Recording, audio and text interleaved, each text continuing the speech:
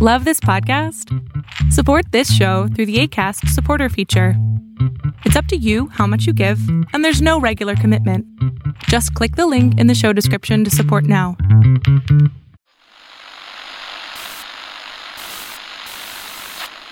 Nine, 12, 10, 28, 2, 23.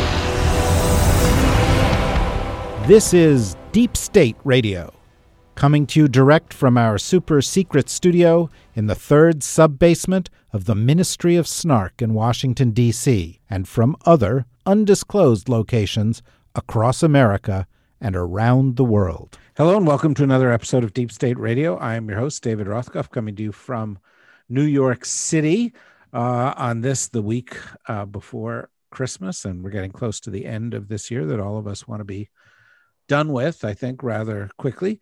We've got an interesting discussion in store today. We're joined by special guest Ruth Ben-Ghiat, who is the author of Strong Men, Mussolini to the Present. She's also a professor of history and of Italian at NYU. Hi, Ruth. Hi. Thanks for joining us. And of course, in Washington, D.C., we have Rosa Brooks. Well, in Alexandria, Virginia, we have Rosa Brooks of Georgetown University Law Center. Hi, Rosa. Hi, David. And who knows, at some point or another, we may have Kori Schake joining us. People's schedules are a bit in flux, what with the holiday and so forth. Let me start out by asking you, Ruth, a bit about your book. It's one of these exquisitely well-timed things. For those of us who write books periodically, we can be frustrated with the promotional efforts of our publishers, but you seem to have Donald Trump doing all the heavy lifting in terms of promoting your book and its thesis. Every day now, he seems to be making people say, I need to read about strong men. I need to understand this better. How did you arrange to have him do that for you? It wasn't hard, given his personality and his notion of governance, which is, of course, all about self-enrichment and being adulated. So his character is the same as he's always had. And it's a lesson in when these people get into power, they don't want to leave. So that wasn't, I had to turn in the book before the election, but my last words about him was that he wasn't going to be leaving quietly if he was like everybody else I'd written about. And people who knew him predicted that. So did Rosa Brooks, by the way. I mean, I would take a moment here, Rosa, you guys got a lot of heat for saying, well, we need to explore the scenarios if he doesn't go quietly. Has anybody called you to apologize recently? Nobody has called me to apologize, David. But I do, it's interesting. And Ruth, I would be curious to know your thoughts about this. I think there has been sort of two equal and somewhat contradictory responses to what Trump has been doing in the last 6 weeks, since the election. One is to go, all you people who were warning that he would, attempt to stay in office and subvert democracy and the sky would fall and our democracy would be in crisis. Look how wrong you were. Everything is fine. Biden won. Nobody's paying any attention to Trump. All that sky is falling stuff was silly. Versus another group of people who are saying, look, he's doing exactly all the sky is falling stuff. It's just that it's not working because people were, A, forewarned, and B, Biden's victory was actually pretty big. But I think that I don't know. I mean, I think that debate will probably continue long past Trump. But I'm curious to whether your perspective is we should still be scared or an alarm versus we can all calm down now and we didn't need to be as worried as we were. No, I think we can't calm down. That would be a disservice to our democracy to calm down because he is still there until January 20th. And like other leaders of his temperament. He's trying to drag down and make as difficult as possible America, his governance in the future, he's still, proposing military coups. And just because he's not going to get away with it doesn't mean we shouldn't be extremely alarmed at his tendencies. And I also think that we haven't even begun to digest the damage that he's done and to institutions, to the civil service, to all of these realms in which he's really worked very hard to have loyalty quotients and shift the political culture. First of all, I'd like to take a moment here and welcome on board our friend Kori Schake.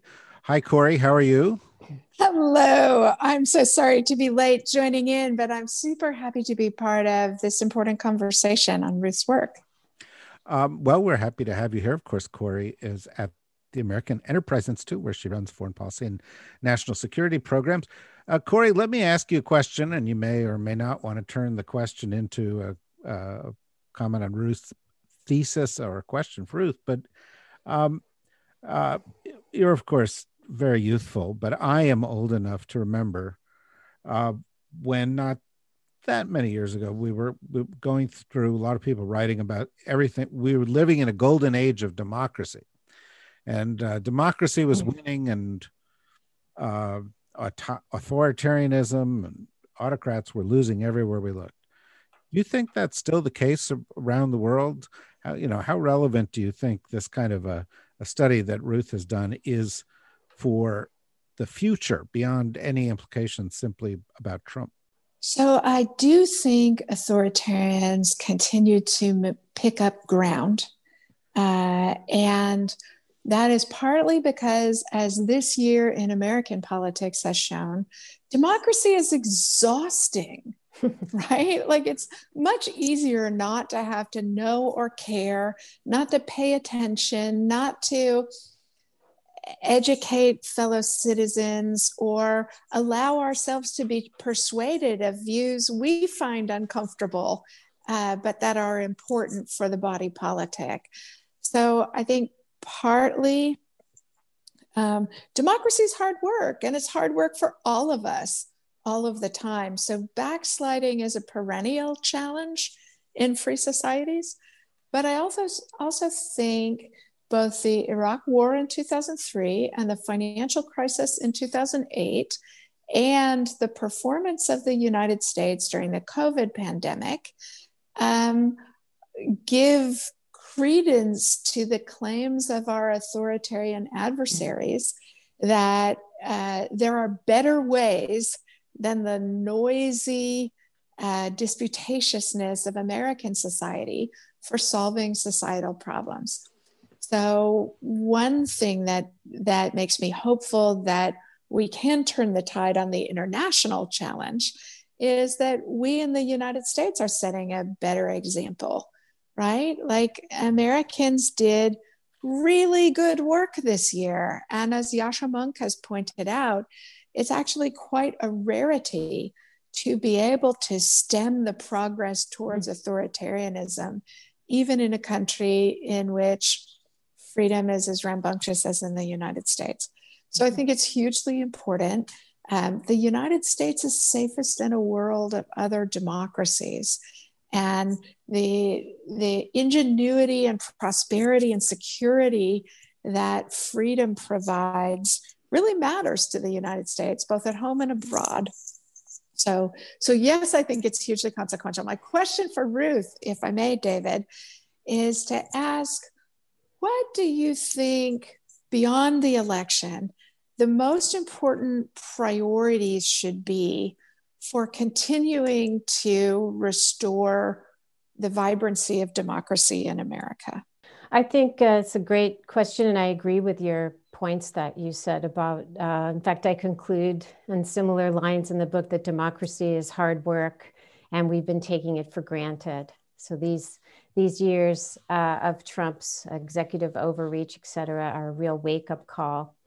I think one of the biggest priorities is repairing foreign relations with democratic allies and reassuring them of that the kind of foreign policy, partly for sale, that Trump was pursuing will not be continued.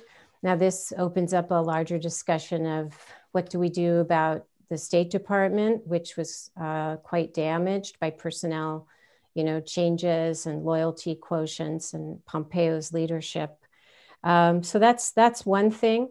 I think another is to really vigorously address the shifts in domestic political culture that and the rising corruption that Trump fostered. And I added a chapter on corruption to the book because it's so important. And it's not just financial corruption, but really moral corruption in a sense of corruption of ethics and governance. So I'm really worried about all the changes that have gone on in various federal agencies. And so that's going to need to be addressed, a culture shift back to the values of accountability and transparency. So really what you're saying is that strong men are the ugly fat of the body politic. And if people get lazy, that's the sign of their laziness. And of course, you get enough of that, and it's threatening to the life of the body politic. Rosa, what do you think? I mean, do you think that the U.S. is just going to bounce back? That we dodged a bullet, or do you think that there's some underlying factors that make sort of recidivism towards this Trumpian kind of leadership possible? It's a great question, and we've talked about this a bit on this podcast before. Wondering about how deep the political divisions truly are. Are they more superficial? Are they really different and more severe than in the past, or not? And Ruth, I'm sure you're much more familiar with this research than I am, but I know that there has been some work done on sort of authoritarian personalities and political ideology of people with more authoritarian personality structures. So, I know that sort of one theory holds essentially that we've got 30% or so of Americans who are basically predisposed towards authoritarianism, and that's probably been pretty constant for a pretty long time, and is not actually a new Trump-related phenomenon or a phenomenon of the last 15 or 20 years, even that's probably, you could go to 1950 or 1920 or 1890. And if you were able to go back in time and do those same kinds of personality tests, you'd find the same thing. And so if that's the case, then nothing fundamental has changed about American predispositions. It is more perhaps an issue of elite bargains and leadership, that most Americans will respond positively to positive forms of leadership. 30% will always be authoritarian no matter what you do. And it's a question of how do we motivate the 70% or whatever it may be who aren't authoritarian instinctively, and how do we cultivate good leadership, and what does that actually mean in terms of concrete policy arrangements. The other theory is that no, there's something kind of qualitatively different about American culture now that is not just a matter of, you stick Joe Biden in the White House and over time things change. And I guess I'm sort of, I don't know, maybe my instinct is always to sort of straddle the differences. I'm inclined to think it's probably a little bit of both, that the sort of fundamental structure of the human personality probably doesn't change all that much from year to year or decade to decade for that matter. But that the sort of fundamental political structures do change, and that things like what gets funded and, geographic distribution affecting Senate votes and electoral college impact and so on, that those structural things obviously do get kind of more and more locked into place in various ways. And it's the interplay between the probably not terribly dynamic personality structures versus the sort of changing political arrangements and concentrations of money and power and so forth, that we have to focus on. That was a very abstract answer to your pretty concrete question, for which I apologize. But I think what that says to me is that on on the one hand, no, we're absolutely not, we don't get to say on January 20th at 12:01 p.m. or whatever time Biden finishes getting sworn in, hooray, that's over, back to normal now. But that on the other hand, we probably shouldn't have too much of a Jeremiad about things have never been this horrible, we can never change this again, because the changes may not be quite as deep as we think they are, and there may be more possibility to turn things around. That has to do less with and that turning things around may have to do less with ideology, and more with really boring, nitty-gritty changes to political arrangements, which we may or may not have the leadership and the political capital to make. Do you want to respond to that, Ruth, and then I'll go to Corey. Yeah, one of the things, so the book is an exercise in looking back over 100 years at not only the tools of rule that these leaders have always used, propaganda, corruption, violence, incitements to national greatness, et cetera, but it's designed to show patterns. And one of the patterns is that over and over of 100 years, it's happened that these individuals come on the scene, and they kind of weaponize and energize existing extremist, authoritarian, anti-democratic tendencies in that time and place. And so once those get, kind of brought into the mainstream and legitimized, it's kind of hard to get rid of them. And the other thing that recurs is the authoritarian bargains. And there's a lot of good political science literature on these authoritarian bargains, but they go with this because over and over these, conservative elites have invited these kind of, sometimes they come from outside the political system they've invited them in the system, they've mainstreamed them. They think that they can calm them down. This was, in our case, the pivot delusion that Trump would become presidential. And, it's a bargain. So both sides benefit. And that's why the partnerships endure no matter what the person does or says, no matter the destruction that he causes. And the GOP has stuck to this model. Very few have defected. I've been waiting for the elite defections at the end of an authoritarian's time, and very few have happened. But so the things that Rose was saying, these structural things, it was fascinating to me that how often they've recurred in history. There are echoes throughout the book from different moments that echo with now. And there are some, today, Bill Barr said, there's no reason for special counsel to look into election fraud. And, there was no fiddling with the election. And so he's trying, I think, at the last minute here to break from Trump. And while that's not exactly the same as, Goering saying, I was a peacemaker at Nuremberg, these things happen after the fact. Corey, I'm interested in your reaction to the same question that Rosa responded to, which is, what do we need to do now to avoid coming this close to this problem again? I do think there are lots of things normative in American politics, or that exist in legislation but have not been actualized, right? Why isn't the Hatch Act, which prohibits political appointees in the federal government from actively campaigning? Kellyanne Conway's in violation of the Hatch Act.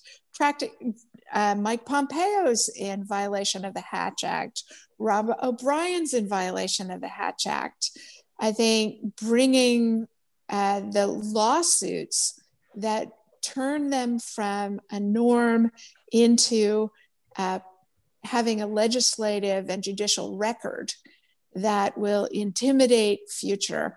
The emoluments clause, like, why are Jared Kushner and Ivanka Trump permitted to be earning money from new business operations while they are in the White House? We need to we need to shift from a belief that normative enforcements are sufficient to the task to establishing the legal record that will prevent people from breaching the norms in the way that so many people in the Trump administration have.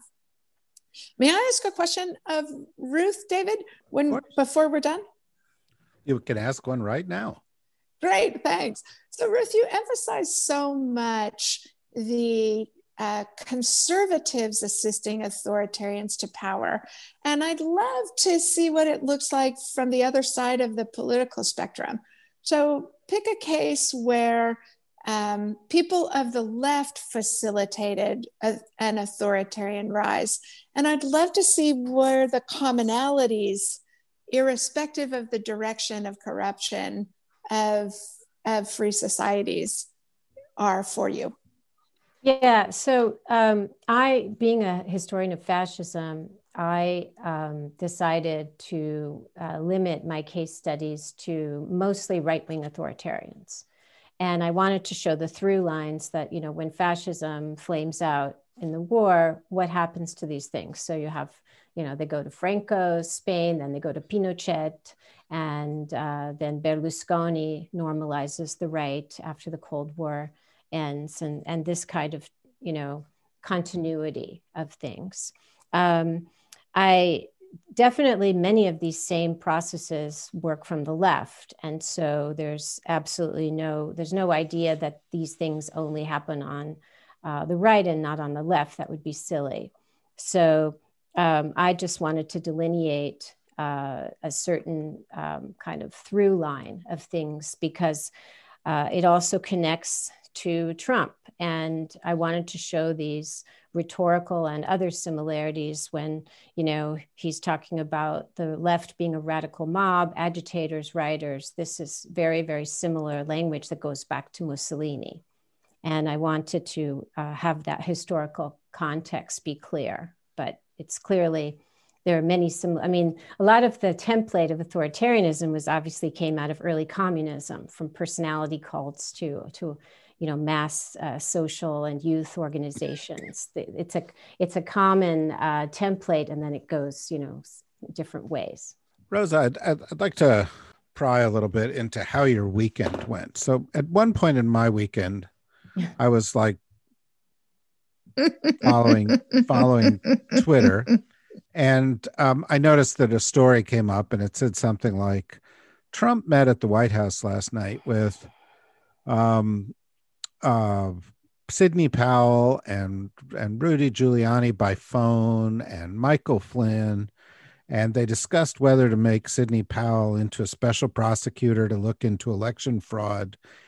And then, you know, you read the story, and down like 8 paragraphs in the story, it said, they also discussed Michael Flynn's idea of declaring martial law. And I was like, what the fuck? This is 8 paragraphs down in this story, you know, and is some of the problem that we're just so inured to all this stuff, or am I just overreacting? Maybe it's no big deal that, you know, former National Security Advisor General is sitting there saying, let's declare martial law, and the president's like, well, can we do that? I mean, what was your reaction? Or don't you think of these things on the weekend? I wasn't thinking about these things this weekend, David. Thanks for wrecking my Monday. Actually, I saw a little of this on the CNN crawl, yeah. Whatever you call that, scroll. The scrolling crawl. Should be called the scroll. Yes, it should. You know, I simultaneously had my God, Flynn has just completely lost it reaction. I had a brief discussion with my husband about whether the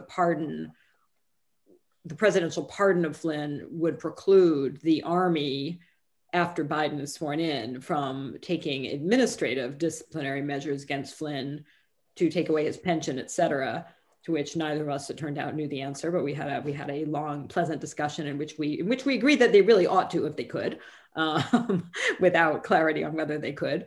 I mean, I think this goes back to our initial discussion about, are we out of the woods? And we're in a world where the guy who is still our president for another month, basically, thinks this is plausible. His former national security advisor thinks this is plausible. Luckily for us, I think the size of Biden's victory was such that he would get, what restrains what, I mean, and again, I'll defer to Ruth on this because you have had the great joy of spending far more time immersed in their heads of strongmen. But when you think, well, what keeps a strongman from doing something particularly outrageous? Well, even strongmen cannot function unless they have willing henchmen.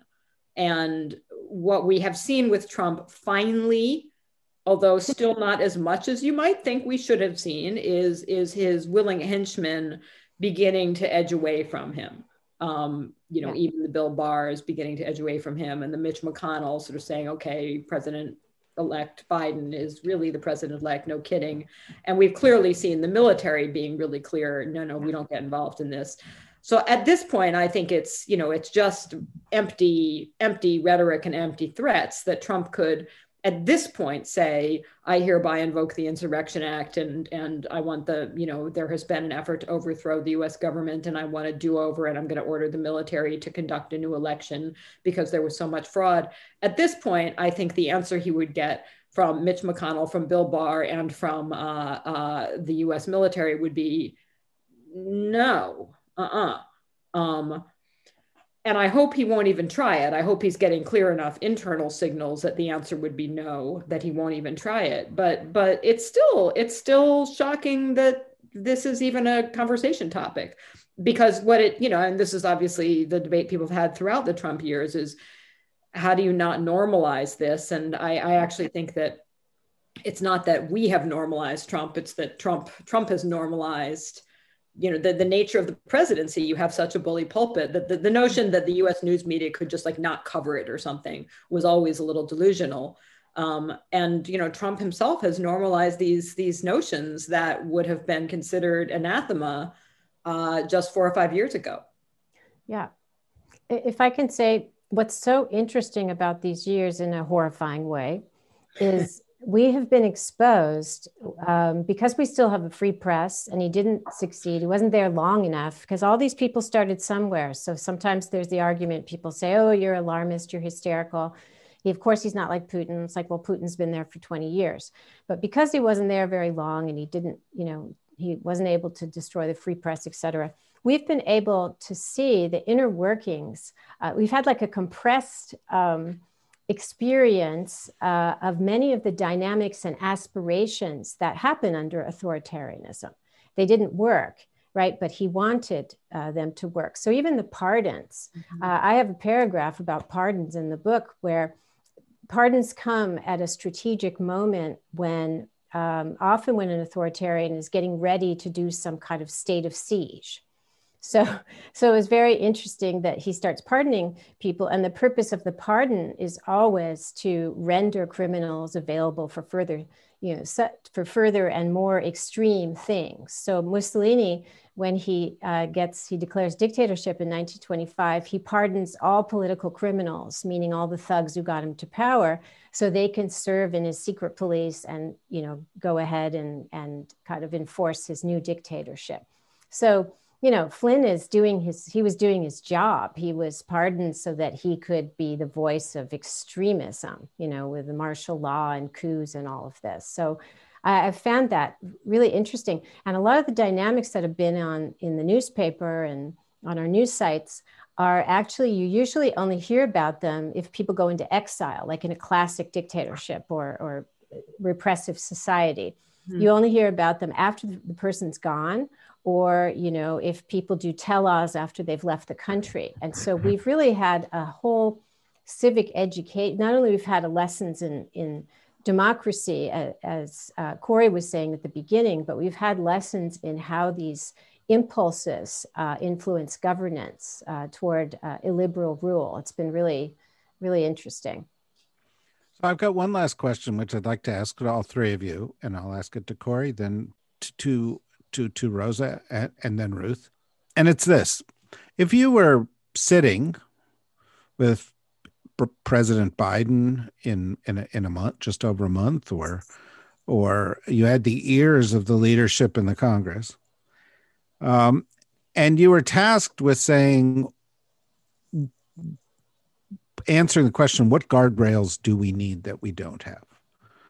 What guardrails? Now, you might answer the question, enforce the law, which was kind of a implication of what earlier point of Corey's.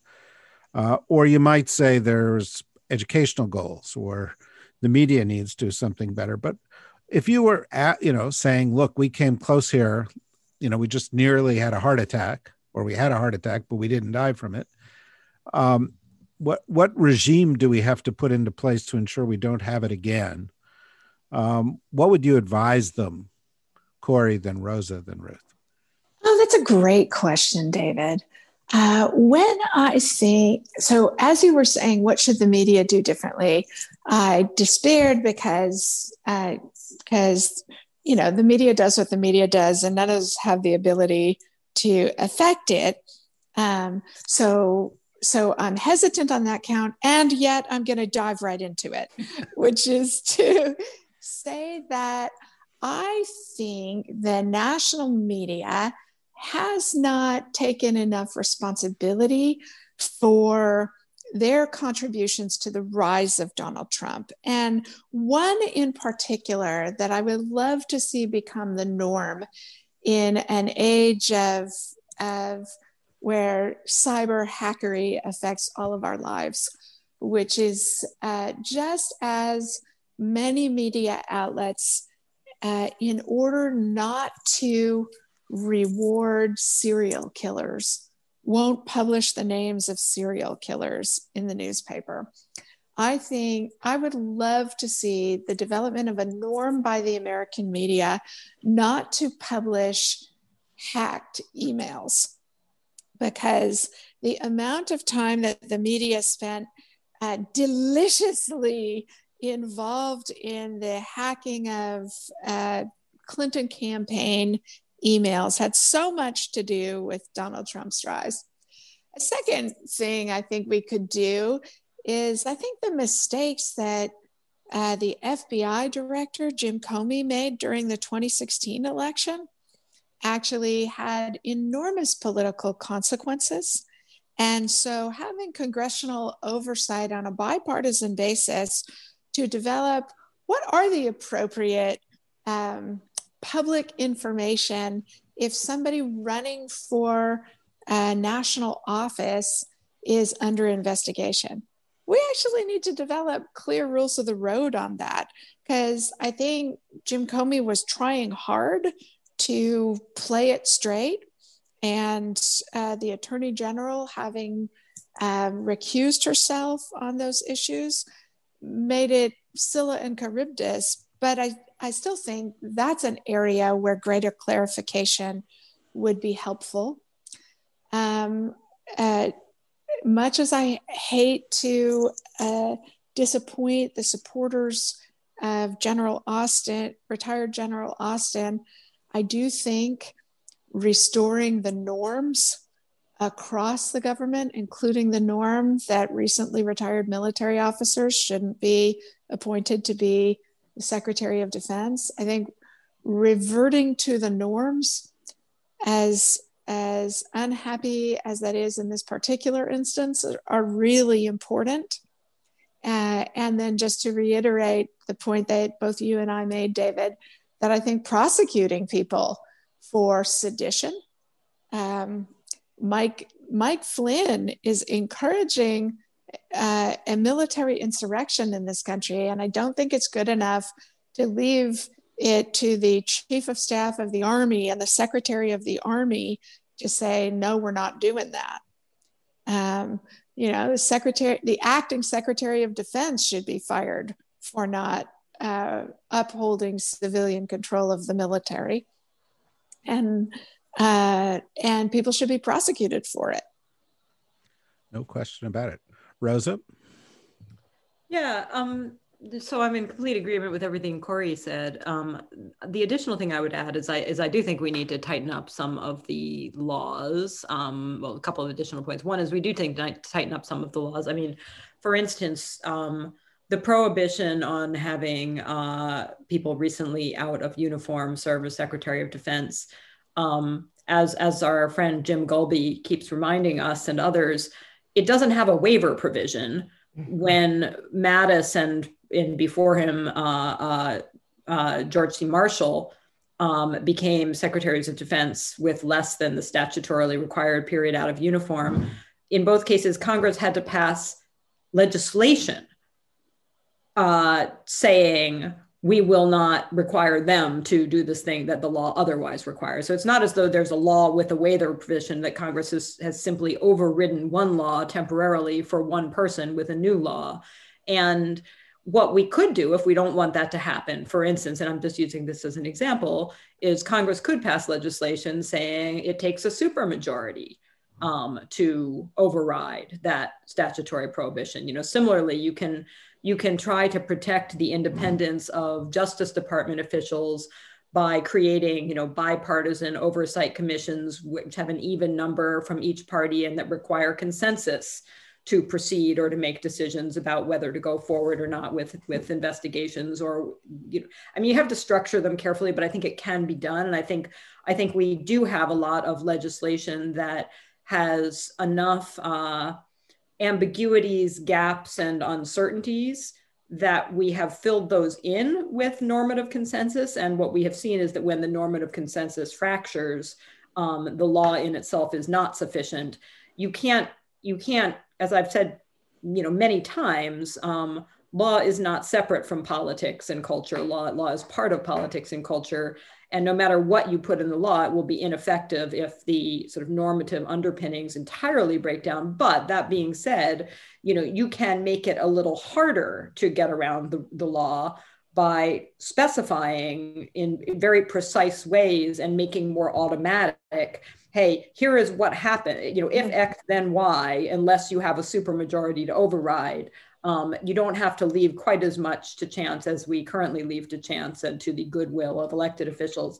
So I do think that there are a lot of areas where one of the morals of the Trump story is that we need to be a whole lot more explicit and a whole lot more careful to spell out exactly what can and cannot happen and what must and must not happen. But the other area is much broader. I mean, I do, and much longer term. And that does go to the kind of cultural and political work of shoring up those norms and getting pre-commitments of various sorts and voter education and everything else. And all of that is boring and unglamorous and it takes forever and it's not guaranteed to succeed. But I do think that if we're not willing to at least try all of that, you know, we end up going back to no matter what you end up putting in the law, it's only going to work if people are willing to take it seriously. And what we saw under Trump was an awful lot of people were not willing to take the law seriously. Ruth. I think I agree with everything that's been said. I think that Trump has left us with a map of the weaknesses of our institutions and the loopholes in the laws, because this was somebody who lived his entire existence in that gray zone of illegality and legality. That's how he ran his business. And he just imported that model into governance with disastrous effects. So I agree that striking back against corruption and you know, making sure there are consequences paid for violating the Hatch Act, for example, and other things. And here, other experiences are important in Berlusconi's Italy. And this was somebody who, like Trump, had thousands of you know, lawsuits under his belt when he came into power. He was highly corrupt. And when he was voted out in 2006, the center-left did not make anti-corruption legislation a priority. And they wanted to turn the page. They didn't want to encourage Berlusconi's victim cult. It was a very similar situation, except Berlusconi owned TV networks. So he had more, even more media clout and public opinion shaping clout. But so they didn't really do much. And from this was born the far-right populist anger of Beppe Grillo and the Five Star Movement. And Berlusconi was voted back in less than 2 years later. And he was more corrupt than ever. And studies showed that Italians' attitudes toward corruption, they accepted corruption more at the end of Berlusconi's decade in and out of office. So this is very serious. The other point would be the media, which, as well as not falling for the both sides things, they fell completely for this kind of personalization of politics that strongmen know so well how to do, where Trump was able to lead everybody around through scandal, through outrage. And so we have to have a much more judicious model of coverage of politicians. And I think, again, when men like Trump come on the scene, they are like an earthquake, and they show us where the fissures were and what to shore up. And we need to do this in many areas in the next years to avoid Trumps of the future. Great points from all three of you. I think, Ruth, congratulations on the book, because having the historical context is extremely important. The Mussolini analogies or the Berlusconi analogies are trenchant in the context of what we're going through. I was reading a completely different thing today, and I hesitate to say this because making this analogy is always sort of the third rail, but I was reading a little bit about Hitler's last few weeks in the bunker. And quite apart from who Hitler was and what he did, and not intending to make the direct comparison between Trump and Hitler, the paranoia of the strong man whose world is collapsing around him produced very, very similar psychological reactions.